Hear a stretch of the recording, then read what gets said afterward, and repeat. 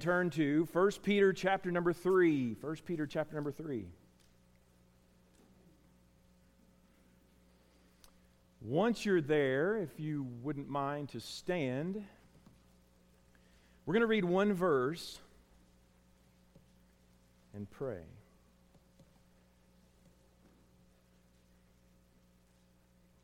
First Peter chapter number 3. Let's read verse number 15, and when I pause, you say the next word. Are you ready? All right, some of us. Verse number 15, but sanctify the Lord God in your hearts, and be ready to give in to every man that asketh you a reason of the that is in you with meekness and fear. The title of the message is Knowing Why. Knowing Why. Let's pray. Heavenly Father, we thank you for your word. We thank you that we can carry around our very own copy. We don't have to be ashamed or fear persecution, but Lord, we can stand boldly for what we believe in your truth. I pray that you would help us for the next few minutes to understand what you want us to learn. Teach us your knowledge, your understanding, and your wisdom. Teach us more about you. Help me as I speak. Lord, I pray that your Holy Spirit would make sense of it all and make the application to hearts and lives, Lord, to each and every person listening here and on the live stream. Lord, I pray that you would encourage us, Lord, to not only be a hearer, but a doer as well. Lord, help us to live out these truths that we're going to look at. In Jesus' name I pray, amen. You may be seated. So I want to start by kind of leading into what brought about this message. Us as a youth group, late the end of last year, I was encouraged and kind of challenged to bring a yearly calendar for our teens. It's something I've never done before. So I went through each month kind of giving dates to different activities. We meet on Thursdays, youth rallies. This Saturday we're going on a hiking trip, different things like that. But I thought with this calendar, it needs to have a theme verse and kind of a theme phrase. So our theme verse was John 17:17. Sanctify them by thy truth. Thy word is truth. And the theme along with that was transformed by truth. So really our goal for the year as a youth group was to look at God's Word and to try and gain a deeper understanding of God's Word. So from the very beginning, January 1st, we've looked at the Bible and kind of just looked at God's Word. What does God say about His own Word? What's the testimony from God about His own Word? And throughout the year, we've looked at different portions of God's Word. We just recently memorized Psalm 1. That was a challenge. We all challenged ourselves, and that was a challenge for sure, but it was good. We've looked at, memorizing, meditating on God's Word. What does God's Word say? So kind of from October towards the end, our focus really is 1 Peter 3:15, having an answer. When somebody asks you a Bible question or a question about life, why you do what you do, being able to turn to God's Word and show them, this is why I do what I do. This is God's truth, and He's instructed us in this way. I tell the teens often, they're in high school right now. In the next few years, they are going to be facing some of life's greatest decisions. Where are they going to go to college? If they go to college, who are they going to marry? Are they going to have kids? What kind of car are you going to buy? Where are you going to live? What kind of house are you going to rent? All those many things. Some of life's biggest decisions are just a few short days away. And though that's true for them, likewise, we may be beyond a lot of those decisions, maybe not all of those decisions, but just the same, we face decisions each and every day. And we have to have an answer. We have to know why we do what we do. If they graduate here in a few years and move out of their parents' home, wherever they live, they're going to have to know why they go to church on Sunday. If they don't have a conviction or an answer of why they go to church on Sunday, well, the likelihood of them continuing to go to church gets smaller and smaller. If they don't have a conviction from God's Word of why they go to church. So we see this truth of looking at God's Word to understand why we do what we do, knowing why. And so I just briefly want to dissect 1 Peter chapter number 3. Hopefully you're still there. It starts by saying, "But sanctify the Lord God in your hearts." When we think about sanctification, sanctifying the Lord God in our hearts, that word gives us the understanding of growing more like Christ, becoming more like Christ, growing in our holiness. Though we aren't holy, but God has commanded us, "Be holy, for I am holy." Now we know we'll never truly be like Him until we see Him, but we can, to the best of our ability, by the leading of the Holy Spirit, each and every day, die to self and be alive unto Christ. So sanctify the Lord God in your hearts. Leviticus chapter number 10, Nadab and Abihu had brought a strange fire before the Lord. They offered it unto the Lord, and He killed them. And he said, Moses quoted God's word and said, "I will sanctify them that draw nigh unto me." And we know that James chapter number 4, verse 8 says, "Draw nigh to God, and He will draw nigh to you." Sanctify the Lord God in your hearts, drawing closer to God, placing God on the throne of our heart. So, continuing in verse number 15, "Sanctify the Lord God in your hearts, and be ready always to give an answer to every man that asks you." Be ready always, at each and every moment. If you're going to be ready, you first and foremost must be willing and able. Part of my responsibility here that Pastor has asked me to do is finding people to open on services, opening in prayer. And sometimes I'll text them and ask, "Are you willing and able?" Sometimes we're willing, but we're not able. Sometimes we're able, yet we're not willing. And when I think about being ready always, being willing and able, I am willing to go play in the NBA and make lots of money, but I'm not quite able to perform like they do. When I think about the reverse of that, I am sometimes able to give an answer, to share my testimony, to be a witness when God places that burden on my heart. But sometimes I'm not always willing. Sometimes I let pride get in the way. So we understand the idea of being ready always gives us the example of being both willing and able. Be ready always to give an answer. We get our answers from the Word of God. "To every man that asketh you a reason of the hope in you." 1 Peter chapter number 1, verse 3 tells us that Christ is our living hope. The choir sings that song. It's a great song. But He is our lively hope. A reason of the hope that is in us. Colossians 1:27 says, "Christ in you, the hope of glory." So we know that Christ is our hope. And when people ask us why we do what we do, why we live for the Lord, why we pray, why we tithe, why we study and meditate on God's Word, why we memorize Scripture, why are we a witness, all those many things that fall under the category of living for the Lord, why we do what we do, we're giving an answer to them of the reason of the Holy Spirit, Christ living inside of us. But it says, it ends with meekness and fear. How many have used the word meekness maybe sometime not recently? Never, maybe, yeah. So sometimes we can read God's Word and come across these words that we today don't necessarily use all the time. So I had to look it up and kind of understand its meaning. So we're to give an answer with meekness and fear. Meekness is not weakness, but it's strength under control, or humble strength. So Christ said of Himself, He is meek and lowly. So you've probably practiced meekness without ever using the word, and I'll use this example. So with idea of power or strength under control. Most of us drove here, right? And we probably drove a car that would go 80, 90, 100 miles an hour, maybe even faster, or if you own a motorcycle, maybe even faster than that.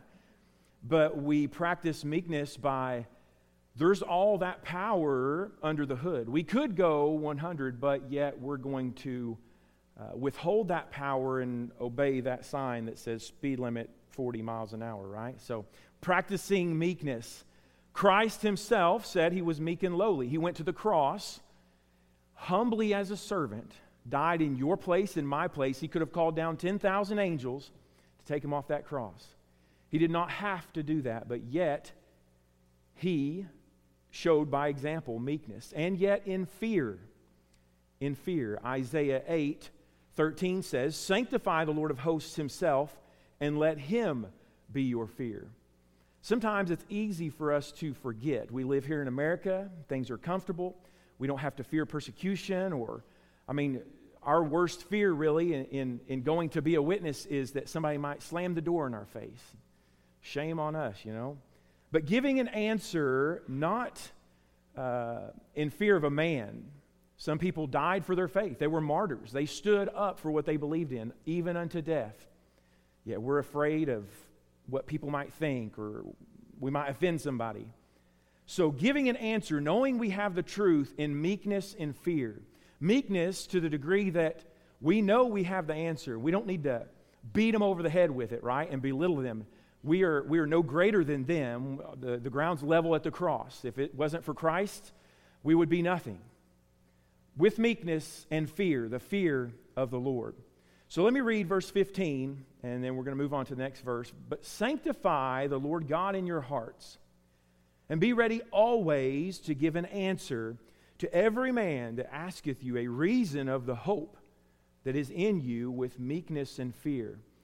If you and I are going to give an answer, we must know the answer first and foremost, but to find the answer, it can come in various ways, but one of the key ways is we're going to have to study. We're going to have to read, right? We can learn some answers by listening to good preaching and teaching of God's Word, but sometimes that's not enough. We need to read and study God's Word for ourselves. Turn to 2 Timothy chapter number 2.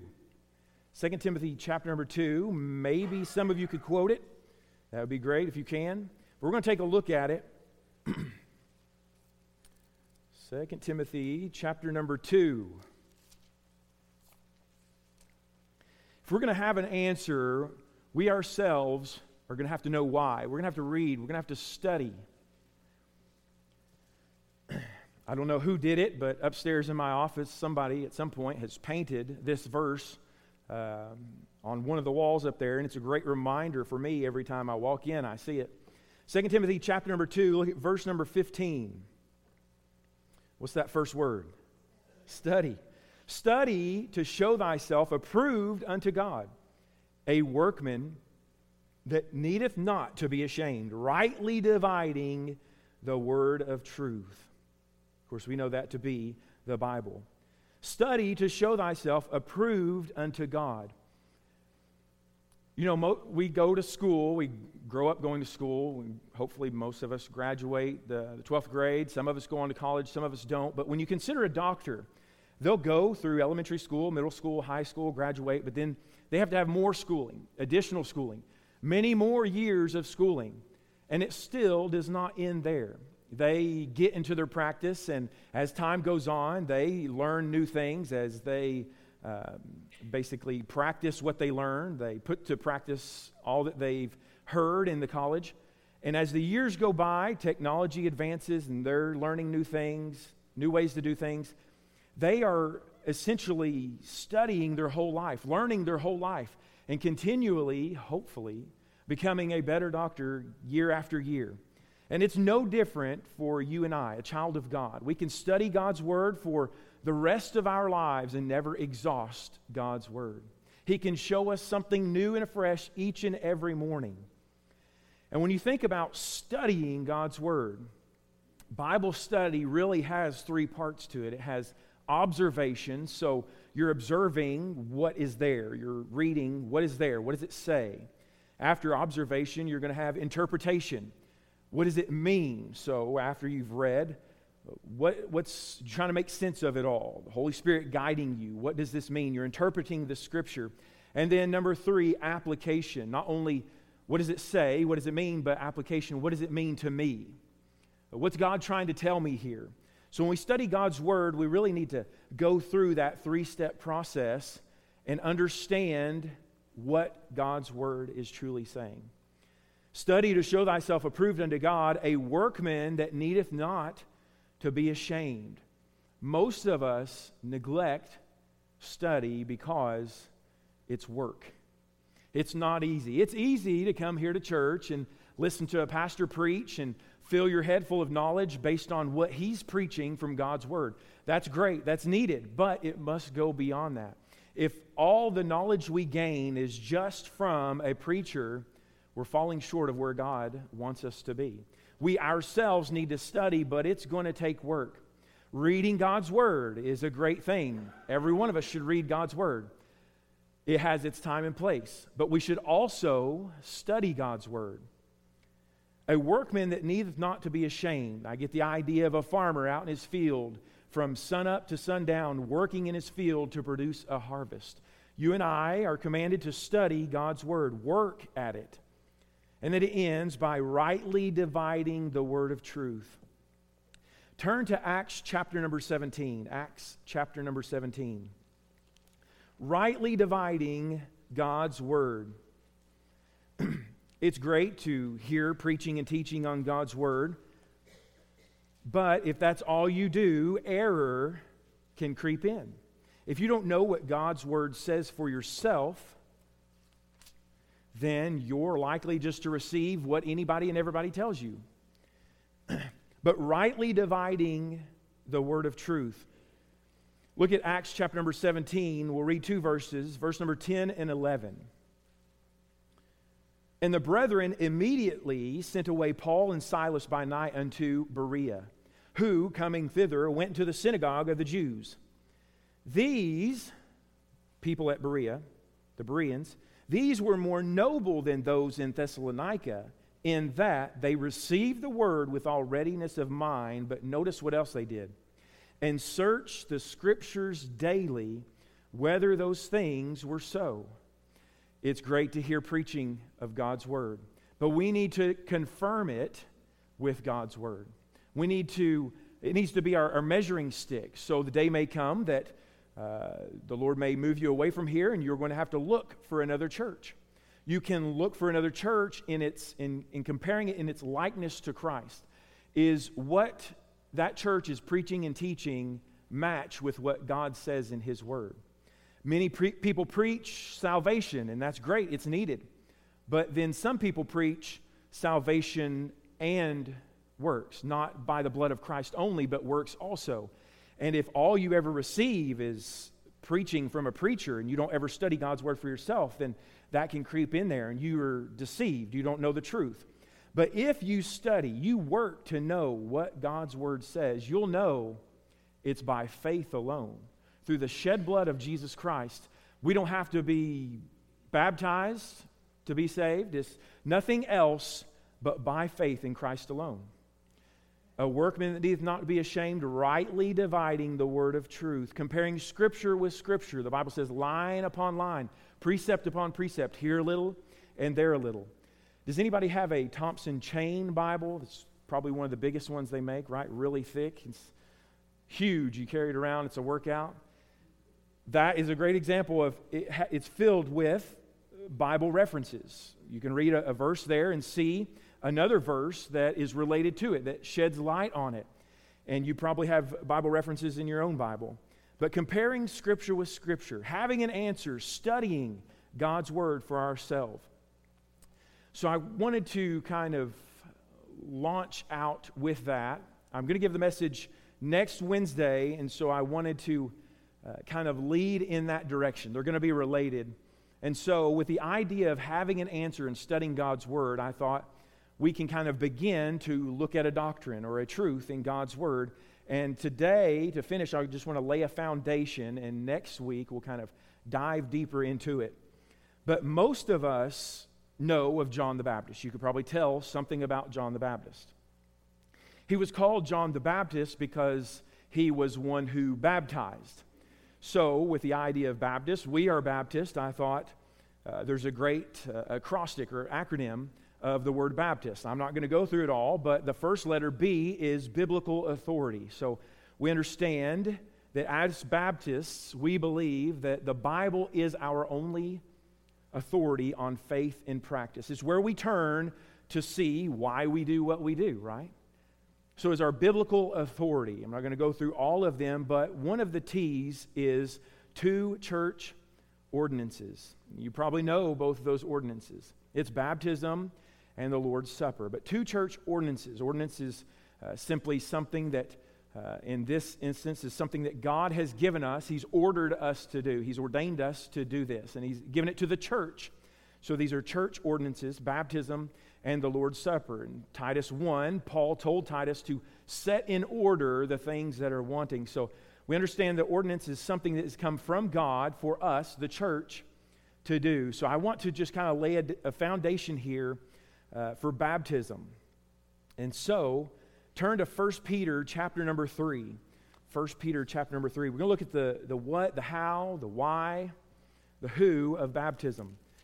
Hopefully, most of you can give answers to these questions. If somebody was to ask you, what's the purpose in being baptized? What's the method of baptism? What does it mean? Hopefully, most of you could turn to God's Word and show them from His truth why you believe what you believe about baptism. 1 Peter chapter number 3, beginning with laying the foundation of baptism, the what or the how. 1 Peter chapter number 3, look at verse number 21. Verse number 21. So it says, "The like figure whereunto even baptism doth also now save us," notice these next words, "not by the putting away of the filth of the flesh, but the answer of a good conscience toward God by the resurrection of Jesus Christ." It started out by saying the like figure, the like picture, the like symbol. So baptism, the what and how, it is a picture, a symbol of Christ's death, burial, and resurrection. Not only that, turn to Acts chapter number 8. For sake of time, I may quickly turn through these. We're just simply laying a foundation. You may already know all these truths, but it's good to see the verses that go along with them. So Acts chapter number 8.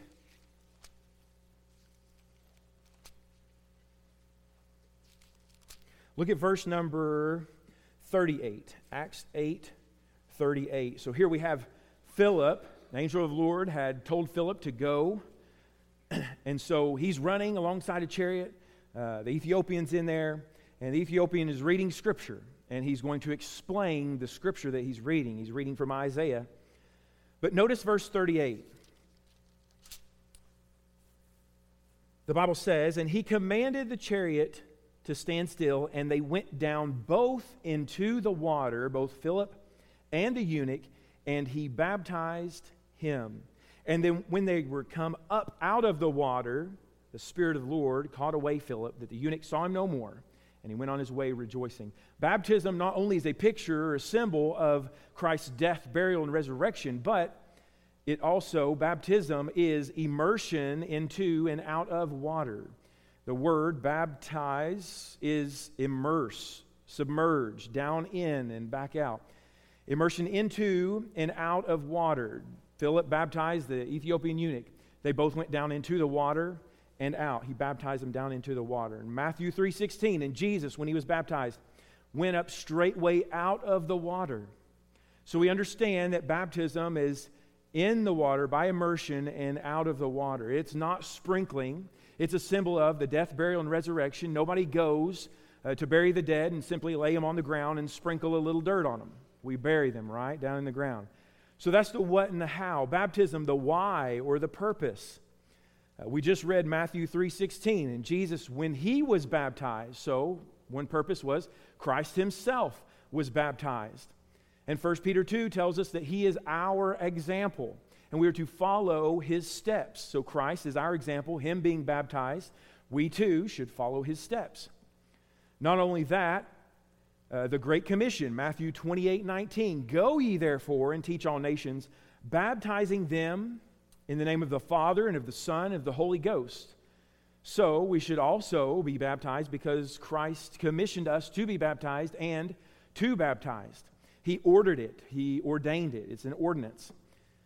Also, turn to Romans chapter number 6. Romans chapter number 6. I'm skimming through these. Again, we're just laying a foundation. Next week, we're going to dive deeper into these. But Romans chapter number 6, we'll look at 3 verses here.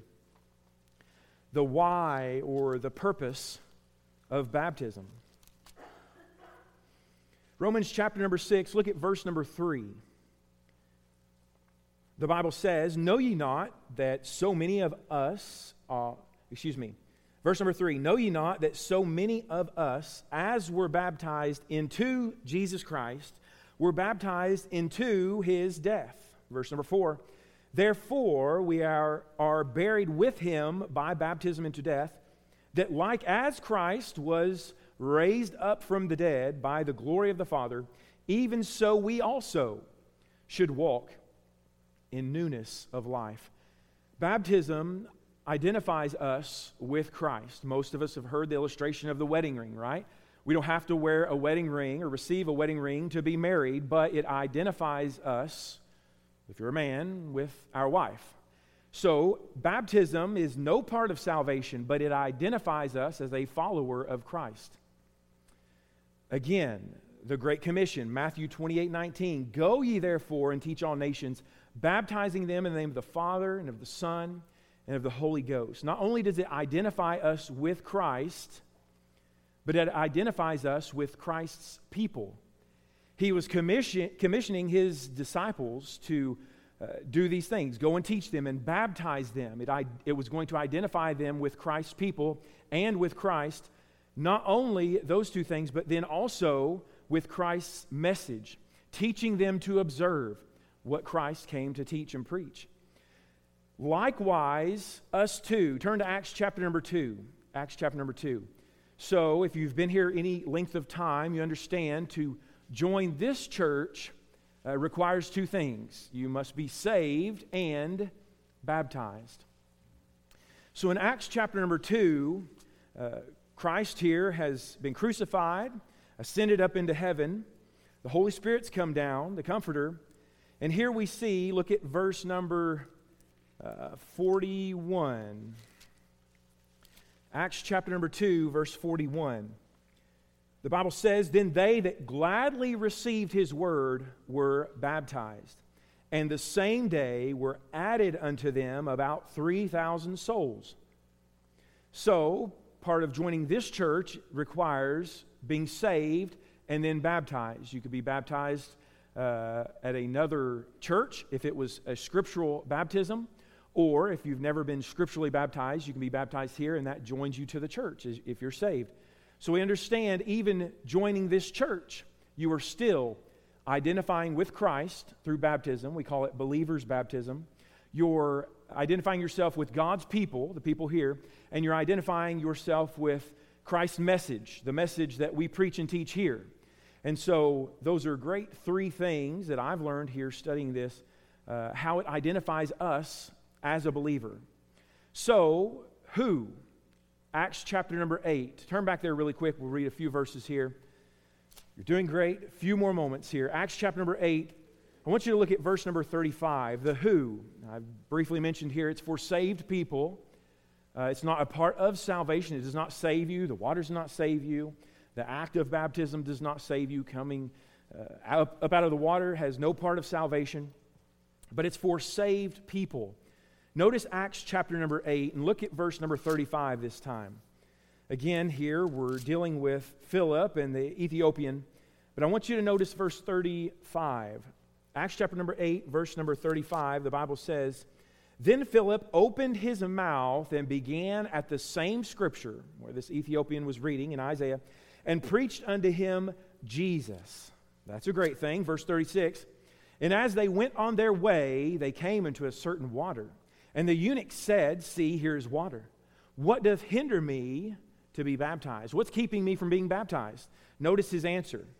By the way, this verse is left out of some translations. Verse number 37, "And Philip said, If thou believest with all thine heart, thou mayest." So what was required To be baptized, he must believe in the Lord Jesus Christ. Notice how he finished. And he answered and said, here was his testimony, I believe that Jesus Christ is the Son of God. And then he was baptized. It requires salvation. It is no part of salvation. The thief on the cross was not baptized, but Christ told him, today you'll be with me in paradise. It is not for infants. It is not for babies. It is for people who come to the saving knowledge of the Lord Jesus Christ. It is for Christians. And lastly, we'll end here, the when. Turn back to Acts chapter number 2, and this will be the last place we turn. I want to read one verse here, the when. It is after salvation. Again, I've repeated this many times already. It is no part of salvation, but it is after salvation. Notice verse 41. Acts chapter number 2, verse 41. It says, then they gladly received his word, were baptized. And the same day were added unto them about 3,000 souls. After salvation, then they were baptized. The blessing of this really is an opportunity for a new believer in a first step of obedience. A born-again Christian, their first opportunity to follow the Lord through obedience and obeying what he's commanded us to do, to be baptized. To not be ashamed of Christ, but to publicly profess we're identifying with Christ, what he's preaching and teaching, and his people. So it is after salvation, preferred, obviously the best way is in public, with people observing it. Anybody who would want to be baptized by themselves with nobody around, really they're kind of saying, to a degree, I'm ashamed of Christ. I don't want people to know I'm identifying with Christ. So it's after salvation, it's the first step of obedience as a believer, with others observing, not being ashamed. As I've mentioned, next week we're going to dive deeper into some verses and some additional verses to rightly divide the word of truth, to discern some error in teaching and see that indeed baptism is no part of salvation. But none of this matters if we're not ready to give an answer to every man that asks us a reason of the hope that is in us with meekness and fear. If all we ever do is keep to ourselves and neglect the leading of the Holy Spirit to go witness, it doesn't matter. Why do we need an answer? If all we ever do is keep to ourselves and stay in our own little bubble. But God has commanded us to be witnesses unto the end of the earth. And He will lead us and guide us and direct us. He will give us the words to say.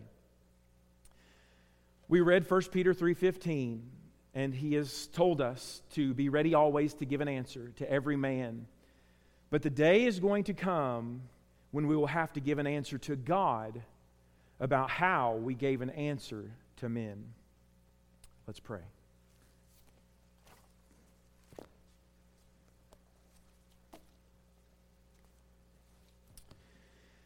Heavenly Father, we thank You that You have given us Your answer book. We thank You for Your Holy Spirit that guides us into all truth. We pray in the days ahead, Lord, as we study Scripture, Lord, that You would open our understanding, increase our faith, give us the answers that we need, that we seek, that we desire. And Lord, help us to hold on to those answers, hide Your word in our heart, and Lord, to be ready at any moment to give an answer. Help us, Lord, to know why we do what we do. Help us to believe more fully in Your word. Help us to study as workmen and not be ashamed. Lord, reveal Yourself to us more and more each and every day. Draw us closer to You. May we sanctify You in our hearts. In Jesus' name I pray. Amen.